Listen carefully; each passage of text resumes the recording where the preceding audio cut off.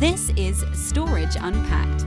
Subscribe at storageunpacked.com. This is Chris Evans with the Storage Unpacked podcast, and today I'm here with Prakash Darji from Pure Storage. Prakash, how are you? I'm doing great, Chris. Nice to talk to you again. Yeah, good to see you. It's a while since we actually saw each other, actually. It wasn't just an audio discussion, it was actually a video discussion.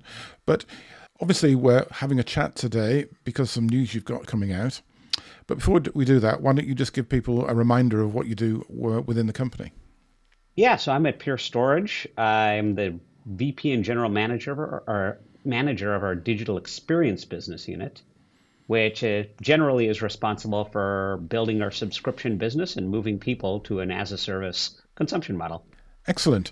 So you have a set of announcements coming out today, and I just want to set the scene by going over those. If you could just give us a brief overview of what you're announcing, and then we can go into some detail on that, and we'll talk about the whole SaaS thing as well. But let's just start with a little bit of background about the announcements. Yeah, the first one is this. We are introducing a concept called paid power and rack space, where as we're running and operating our storage as a service in customers' data centers, we're going to pay for the power and rack space we use because that's used to deliver and run and operate our storage as a service. So customers can get that as an upfront payment via cash or as a credit towards future purchases, depends on how the customer wants to consume it. But it is upfront based on what they procure from us. So that's the first announcement. The second major announcement is how we're helping customers enhance their operations. So we're offering a set of new SLAs that do and guarantee what we've always been doing, zero data loss and no data migration, to help customers ensure that the value that they've been getting with Pure from our Evergreen architecture, which is never migrate data again once you move to Pure, is something we're going to put in our contract, give it teeth, and guarantee into the future for our customers. And then the third major announcement is helping customers in this, world where there's a lot of disasters and ransomware and all of that. We're introducing a new product line called Pure Protect DR as a service, which is a SaaS-based disaster recovery product for VMware environments to fail over and fail back from AWS. So that is the three major announcements we're announcing here at Accelerate UK. Excellent. So we'll dig down into some more detail on those, and I'm sure we'll have an awful lot to talk about. But first of all, let's just talk about Pure's SaaS strategy. This is something you and I have talked about quite frequently over the last few years, and you've taken me through a lot of the internal sort of presentation of stuff that's in Pure One, and I know that there's a huge amount of investment in this area. So just briefly, help everybody understand how much SaaS is important to you, both from delivery of hardware solutions, but also the operations management and everything else that goes around that. Yeah, just as background, this is the first infrastructure company I've worked for. I come from a SaaS and a software background, having built and delivered SaaS solutions in the past. And there's three common attributes typically that you see. One is your software gets better over time. Two, your labor gets reduced over time, right? The way you think about Salesforce, for example, versus just running and operating your own CRM is you're not installing, patching, whatever. You get new Salesforce features continuously in Salesforce.com and SFTC, right? So that is what a SaaS solution is. Now, if you think about that as it applies to hardware, that third major point, how can you bring that same concept to hardware, right? And, with companies like Nest and Roku and those types of companies that have these, connected hardware, that hardware is, you do it and you get software updates and you get software innovation, but the hardware tends to age from the point at which you buy it. So I think we're unique in the industry with this evergreen concept where your hardware continues to get more performant in capacity and energy efficient and dense over time. So hardware as a service is your hardware gets better over time. You're not stuck in time. Software as a service is you're updating and consistently getting new innovations. And labor reduction means the number of people you need to run and operate and manage it, per terabyte, FTE per terabyte, goes down every year. So how do we deliver that? Obviously, we use Pure One and IoT mechanisms and those types of things. But that is the heart and the essence of what we're doing with Evergreen, and everything we're talking about today is just accelerating those numbers. Okay, excellent. So you put me in mind of something actually when I was listening to that, and I was thinking of the Phoenix in Harry Potter. So if you remember, in the Harry Potter stories, the Phoenix looks wonderful, and after a certain length of time, it starts to look a bit untidy and messy, and then it catches fire and grows back from the egg again. And when it comes back to life, it's all brand new and shiny, and in some respects, that reflects the way that some vendors deliver their hardware. You get a product that is in there for a while, and it gets upgraded, and you put bits extra onto it, and it's all a bit slower in some places, and then suddenly they put another one on the floor. The old one gets taken away, and like the Phoenix, it comes back as the next generation all shiny until that process happens again. But actually, that's quite invasive to your environment when you're doing that. You want constant delivery. You want consistency. You want your platform to be delivering you that constant experience through its lifetime, not be reborn every 3 years and have to put a new one out there. So I think the term evergreen actually fits that really well, because it describes that constantness of the hardware, which hardware as a service might sound odd, but it's literally is what you're delivering. Yeah, I like your Harry Potter analogy, by the way, and at some point maybe I need to create some memes and visuals of like, competitive boxes burning to birth anew, right? It would Yeah. be a fun kind of meme. But think about, we all travel, we all jump on a plane. And sometimes you get a new plane, sometimes you get an old plane, sometimes you get something in the middle of its life cycle, and you know the difference, Yeah. right? You can get the big screens, you can get the nice seats, you can get a plane that's 20 years old. It was just a different experience, and you can feel the age. Now, hypothetically, imagine every time a new seat came out, every Boeing plane just had a new seat, those new seats put in. And every time there was a new entertainment update, you just updated. So the fleet was continuously modern, right? Yep. That, and in a way where you're not waiting for the maintenance crews and delaying your flights, right? Yep. So that's the approach we're doing. And it sounds kind of um, like it's bending the laws of physics a little bit, but that's what we did and have been doing for 10 years. Absolutely. So I'll point people to some of the links of stuff we've done in the past, some other discussions around this, because I think it's quite interesting to go back and look at that. There's a whole history of that, but obviously we're going to talk about your announcements today. The first one I thought was really interesting. So why don't you go back into a deeper dive of some of these announcements and start with the power one? Yeah, so paid power and rack. And we've been working on this for quite some time, because this was a little bit of okay, if I do believe I'm a SaaS solution and I'm running the service, how do I take end-to-end accountability for it? And, one of those things that while we're running the storage in a customer's data center, we need to run in their racks and use their power. So we started with, this idea of like, let's take end-to-end responsibility. And then from, a vendor mindset, I'm now incented to reduce my cost of running and operating storage, which means I'm now putting my money, my cost of running the service, in the hand, like direct. This is direct cost for me, which means I do want to reduce my watts per terabyte and my rack units and all of that, because it will help me save money on what it takes to deliver my service.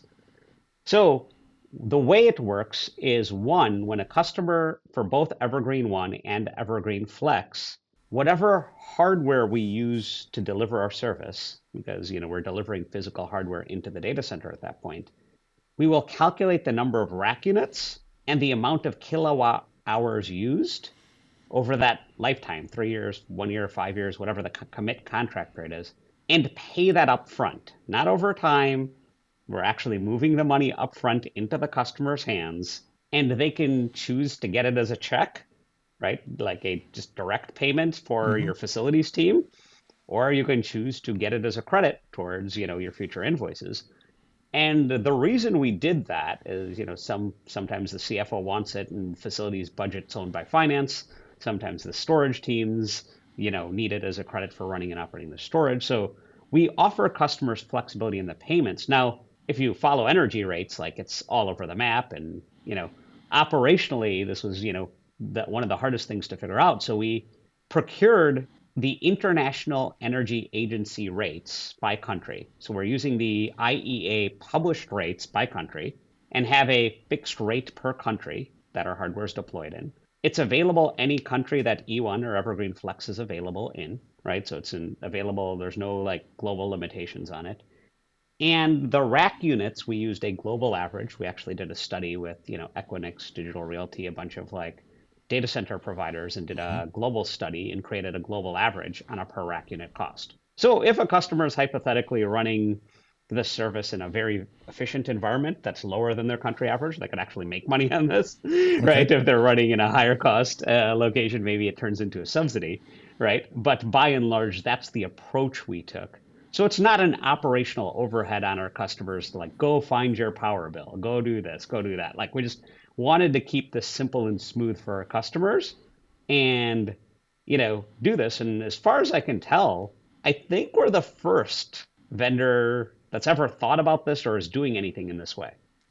I've never heard anything similar, I must admit. I don't recollect anybody else doing anything where they effectively gave you credit back for the power that it took to run somebody else's equipment in your data center. And I think that's ultimately what this comes down to. And when I heard this, I thought, well, this is interesting because ultimately, if you think about how you operate something that belongs to somebody else that's running in your data center, the customer is not going to buy and own the technology potentially. That might be, an option they could choose to do. But in general, the idea is that if you're doing something as a service, it's the vendor's hardware going in and the vendor will take that out at the end.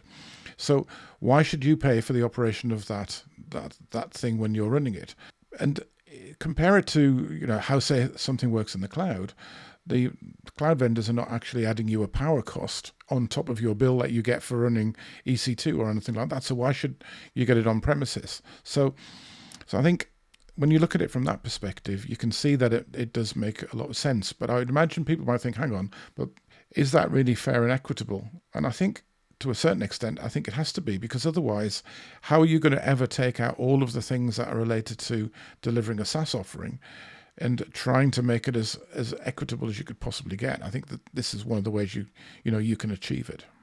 Yeah, and look, one of the things that we've always said is, we've typically compared to competitive configurations, other flash systems were 2 to 5x more energy efficient and rack unit efficient, and more than 10x compared to disk. So as we're delivering our services, this is a place where we already had an advantage in terms of energy efficiency and capacity density, et cetera. And now for customers, especially, we're launching this deliberately in Accelerate UK in Europe, where energy is a challenge. We've had a number of people tell us we don't have space in our data center. And it's because there's a bunch of like old garbage running inefficiently that needs to be taken out. And this is a way of creating predictability and guarantees in terms of running in. So one of the SLAs we offer in conjunction with this is a watt per terabyte and a rack unit per terabyte, rack units per terabyte guarantee. So you have space guarantees and power guarantees in addition to us paying for the power and rack. So I think you've highlighted another point that's really quite important as well, and that's how the TCO calculations are important to do across all of your equipment, because as soon as you start looking at power nowadays, and I've got a small environment I run, and my power bill went up, tripled, I think, the power bill in the last sort of 18 months, a significant increase. Well, you do start looking at it and saying, well, how can we optimize? What can we change? What can we do? And when it is such a large component of the cost, you can't not go and look. When it's a trivial cost or when somebody else is paying for it, like it used to be 20 years ago when the facilities guys had to deal with it and they didn't forward it on to you. You may not have been so careful, but nowadays everybody's looking at sustainability. They're looking at, making sure they can demonstrate that they've actually followed a path to efficiency. And if there's an opportunity to follow that path to efficiency, you should be taking it. So I can see, from that perspective, it's a very, very positive move. Okay, brilliant. So let's move on. Next, you talked about SLAs just a moment ago, actually, Prakash. So let's talk about the new SLAs that you're offering. What's coming out as part of this announcement? Well, the first one, and I think effectively the most important one, is no data migration guarantee. Now, over the last, 10 years, we've seen a 73x improvement in power, in density and capacity density, like rack unit and capacity density. Seen like a 13x improvement in watts per terabyte, like massive kind of improvements. And we've been able to deliver that with no data migration since our history, since the beginning. Someone started with an FA320, they could end up on, an Excel right now, even with the chassis change with no data migrations. It's like, we've never had a disruptive event that required a data migration. Once you buy Pure, it will be the last data migration you do. And we've consistently, and our competitors were like, hey, it's just a matter of time till Pure breaks their promise, because every other vendor makes you do forklift upgrades, or gets rid of one piece of their portfolio, does an acquisition, makes you move to the new thing. Like, I think every major vendor's done that a few times. So we've not, and we're confident in it, in that we will never have to. So with our no data migration guarantee, we're putting it in the terms and conditions. We're So, gonna guarantee you it in the future, and if we do, you'll get a service credit for the last year of your Evergreen Forever subscriptions, right? Like, we're gonna go whole hog, put our money where our mouth is, and guarantee you'll never do it again. so first of all, I'm very disappointed in this one because I used to make a lot of money by doing migrations for people as a consultant. So, you've just taken away what used to be a huge amount of my work. Actually, I don't do that anymore, so I'm not actually that bothered. But I genuinely, used to spend weeks, months, years doing those sort of migrations. And I can say from experience, they were tedious, they were time consuming, they were costly, and they were risky.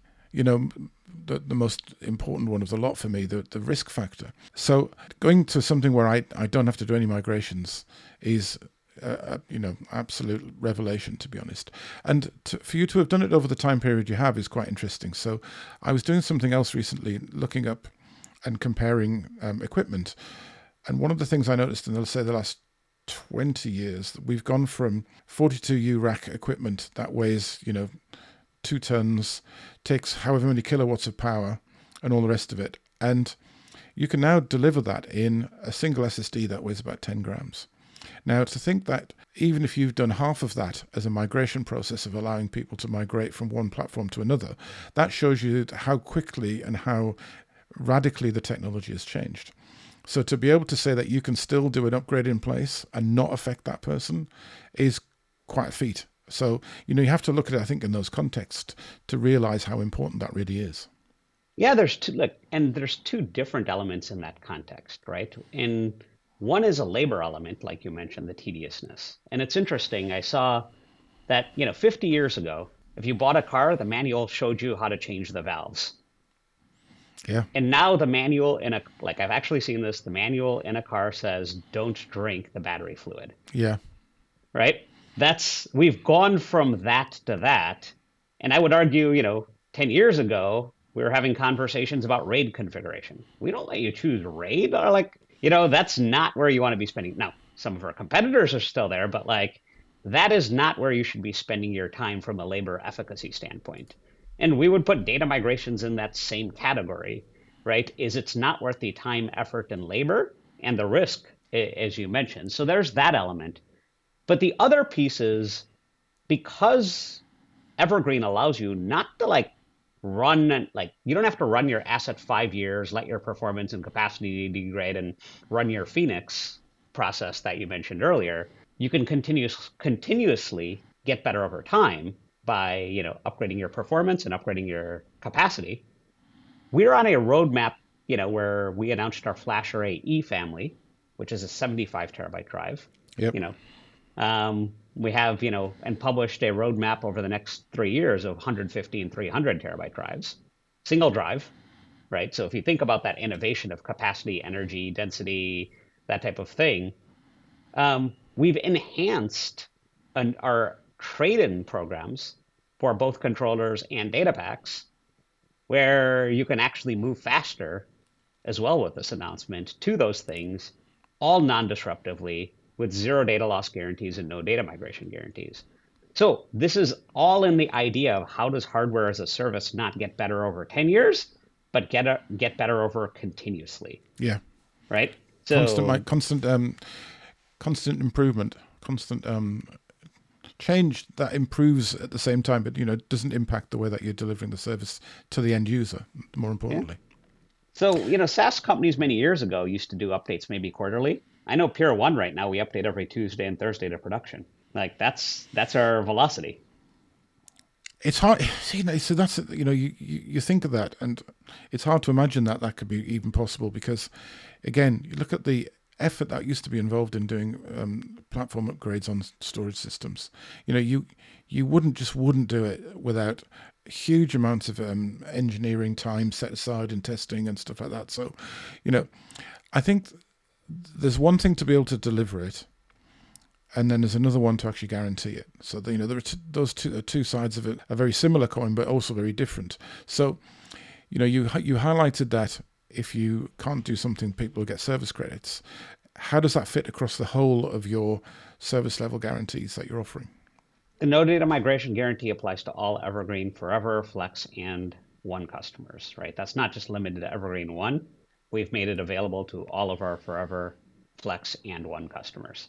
So that's uniform across our Evergreen portfolio. And, on your software upgrade piece, we introduced this concept last year called self-service upgrades, where, you can go in Pure One and just trigger an update to your arrays, right? Just done. Because our Evergreen architecture has no IOPS or performance downtime or, anything while you do an upgrade. You can just push updates. Now, with this announcement, we're also including policy-driven upgrades, where you Okay. can choose and that you want these arrays to only get critical patches, these arrays to be on your stable iOS version, so to speak, or these arrays to get your new features with which Purity and Flash arrays getting about monthly updates now from like just brand new features, right? And the feature release branches are about monthly in FA. So you can choose your velocity, you can choose your policies on which arrays you want the new features, which arrays you want on your stable software long-lived release cycles, and which ones you want just everything send patches over, right? And customers get to own their policies, and we can drive the policy-driven upgrades. So this is all about taking out that labor. And I've seen some of the screenshots on that. And the one thing I really liked about the things I've seen are the fact that you're very clearly highlighting patches that are security focused and others that might bring in new features and enhancements. And I like that because it means that I can be absolutely 100% sure that if all you're going to deliver me is a patch for a security issue, I'm not going to go back in and find something's changed that I was familiar with or comfortable with in terms of the feature set. So, and it's amazing how many times you see something, especially in the Windows environment, you'd see something roll out and you think, oh, I'm patching this because of security, and then like an option goes missing or it's been rewritten completely differently. So having that confidence that you're literally only delivering me security patch upgrades in my production platforms where I need mission critical sort of reliability in terms of not touching anything in process. I think that's really important too. And having that level of granularity is essential. Yep. Okay, so SLA is great. So actually, what I'll do is we have I think a slide which shows a lot more of your SLAs. So we'll publish that as well to show how you've expanded the SLA range of SLA, shall we say, and we'll put that in the show notes so people can have a look at how that it has been expanded with the two new ones. But let's now talk about the final option, and that is DR as a service, which is in a certain respect a little bit of a diversion for the company because everything you've done so far has been focused on primary unstructured data, the cloud versions of that. So offering a backup service is a slight departure from what you normally do. Yeah. So yes, and the first thing I want to do is make sure that like people understand that backup and DR are two different things, right? People use backup solutions for backup, et cetera. But the point of DR is when something happens, like earthquake comes and my data center goes down, I need to transparently fail over and get back up and running immediately somewhere else and fail back. Like the idea of DR and the major focus of DR is fail over, fail back, lose no runtime. That is not the focus of backups. That's not what backups are used for. So, backup and DR are separate spaces. Now, to do this is actually pretty hard. Like DR is one of the most complicated tasks from a networking, applications, etc. So yes, it's absolutely a departure from the things we've been doing in storage. So as we decided, why did we decide to do this was one, as we're focused on what customers are needing, and as we take a look at cyber attacks and man-made disasters and natural disasters, and like there's just an increasing need to bring the pure simplicity to that environment, and we Okay. thought we could do it better than anything we saw out there. So Okay. it's built for VMware. We focused on vCenter first. A lot of our customers, when we were talking to them, didn't have a secondary data center or environment to set up and fail over to and fail back to, et cetera. So we decided to make the target first the cloud. We've used AWS. As we were talking to customers, they did definitely said, hey, as I'm going there, how do you get me to Amazon native as much as possible? So as part of our DR solution, we actually convert the VMware to Amazon EC2 native AMI format, where it doesn't require VMware in the target. It actually allows you to bring it Yep. up as, in the cloud native, EC2 environment, and has transparent failover and fail back when you bring your data center up. So customers have this assurance, and we've created policies where they can control their RTOs and RPOs from a cost standpoint. Because if you want it always on in a low RTO, you're paying more to keep that environment, pre-ready, right? If you, hey, are willing to, on a failover or catastrophic event, take a little bit longer, then you can save a lot of cost because the cloud allows you to run it on standby, right? So all of those policy decisions are in the hands of a customer, but this works and is transparent across storage. It's not tied to I need a flash array, FlashBlade, Dell storage, NetApp storage. It's not tied to storage. It's tied to disaster recovery, of which storage is a part, right? We can look at storage optimizations in our roadmap in the future, right? There's definitely a better together story with Pure, but we approach this with a customer first mindset around something that we generally saw was a white space here. Yeah. So I'd point out a couple of things here. So first of all, I agree with you entirely. DR, backup and DR, they're two members of the same family, but they're not directly, related in the sense that you can't substitute one for the other. Fair enough. All understood. The interesting thing I'd say about DR today, as compared to DR as it was done 10 or 15 years ago, was DR 10 or 15 years ago was generally between physical machines, as in physical servers to physical server. So usually you replicated the storage because the storage was the lowest common denominator into which you could actually ensure the data was consistent when you replicated it. As we've moved to a virtual market, a virtual world, and obviously at some point towards containerization and a bit more, that abstraction is pushed up a little higher. So obviously, a virtual machine, its storage could be on your solution. It could be a part of a data store. It could be something else. So now the replication of the data store makes little sense to replicating that application because you don't know what else would be going with that data store. It could be a lot more data that you move with that, and it doesn't necessarily make it easy to replicate somewhere else because that's a physical aspect of replication. So as we protect into the cloud, people might be thinking, well, it's Pure Storage, why are they not replicating the storage? Well, for that exact reason, because when you replicate virtual machines, you're replicating the application, the virtual image. You're not replicating a physical piece of storage anymore. So that sort of makes logical sense when you think about it. I guess for me, the interesting thing is to think where it goes next in terms of whether this becomes something that you then connect into Portworx, because Portworx has got its own backup scenario. Then you get a DR with that, and whether you'll be able to do this with some of the unstructured data. I guess there's lots of opportunities for you to expand the service out. Oh yeah, like that's the fun debate we're having now, and obviously we're going to listen to our customers, right? So this is the first version we're introducing to market. We've had some customers say, hey, I want to focus on cloud dedupe, of which case maybe we'll make CBS a target, like our cloud block store, to help with the dedupe. We've had some customers say, hey, I want to run this natively for both VMs and containers, at which we do have a product in Portworx Backup, PX Backup, that we can integrate with DR workflows. So that, that's a secondary thing that we're evaluating. The third one, which is something you brought up, is, well, we know that moving data at the storage layer and storage replication is way more efficient than, the application copy mobility. So could we detect when it's pure storage and delegate data movement? So you have both application and storage consistency Yeah. in one, data mobility path for DR. That is also a future optimization we could look at, right? So the number of things that, that we could do and accelerate on this product path are large, and we're committed to, following kind of where customers' needs and how they deploy and those types of things. Because, I think this is, as much as we'd like to say DR has been around forever, why hasn't it ever been mainstream? And, as I was researching the market, it was like weeks of months of multiple teams and coordination to try to set these things Yeah. up, right? If I demo this product to you, I can set up your DR environment in 5 minutes with network load balancers and VPCs, and you know what I I mean? do. Like Yeah. we've made that pure simple. So two things on that. First of all, I used to do a lot of DR, and Yeah.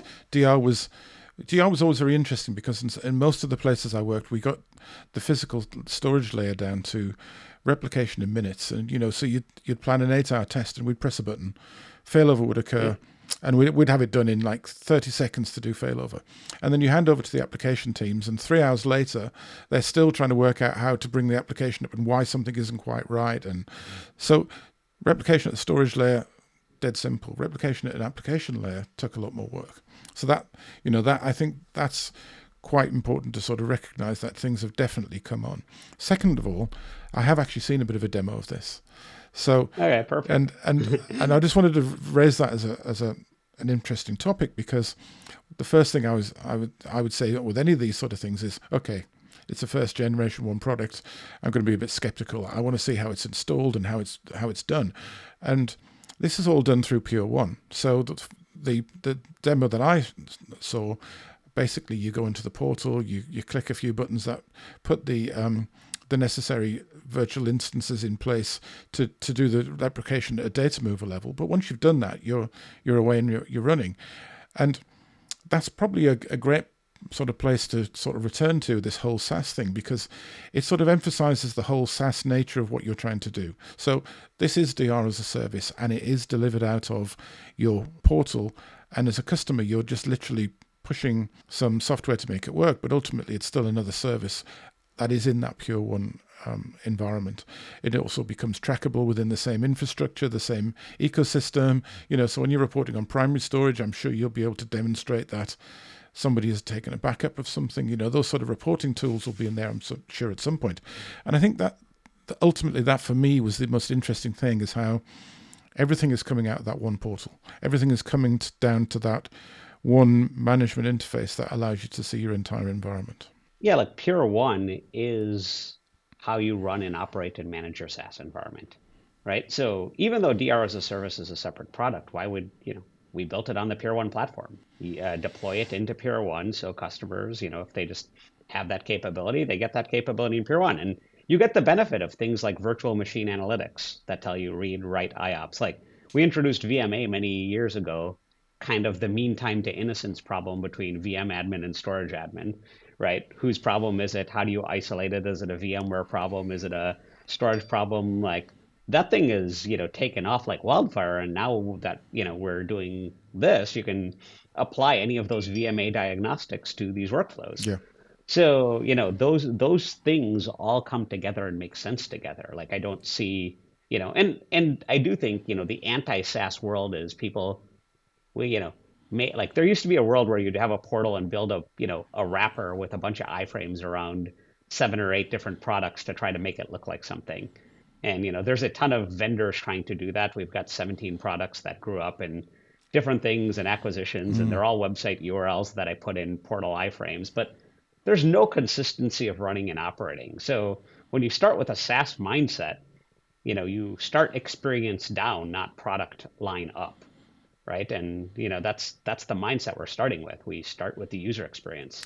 So I think that should be our takeaway for today, that whole SaaS and user experience, because that's what the announcement's all about. So in terms of this being SaaS, when will this be available? When can people go and try it out? We're talking about the announcement today, but how long before this will be available for people to use? This month. So end of the month, everything will be available. October 31st for DRAS is our target date. I'm sure my teams are probably upset that I just said that, but yes, it's October 31st, right? We've been in beta for quite some time. We've been running with a bunch of customers. Feedback has been great. So this is something we've been working on for quite some time, and all the other SLAs are, go into effect on the announcement on October 10th. So, outside of DRAS, it's now, right? We're not announcing things that are coming 2 years into the future. Fantastic. Well, Prakash, it's been great to catch up. These announcements are fantastic to hear. We will make sure that we put lots of links for people so they can go and find details of all these different services without having to dig around. I'll make sure we get, as usual, put the links in the show notes. But, for now, it's been great to catch up with you. I really appreciate your time, and look forward to these services going in and finding out what the next thing is going to be in the future. But for now, Prakash, thanks for joining me. All right. Thank you. You've been listening to Storage Unpacked. For show notes and more, subscribe at storageunpacked.com. Follow us on Twitter at Storage Unpacked, or join our LinkedIn group by searching for Storage Unpacked Podcast. You can find us on all good podcatchers, including Apple Podcasts, Google Podcasts, and Spotify. Thanks for listening.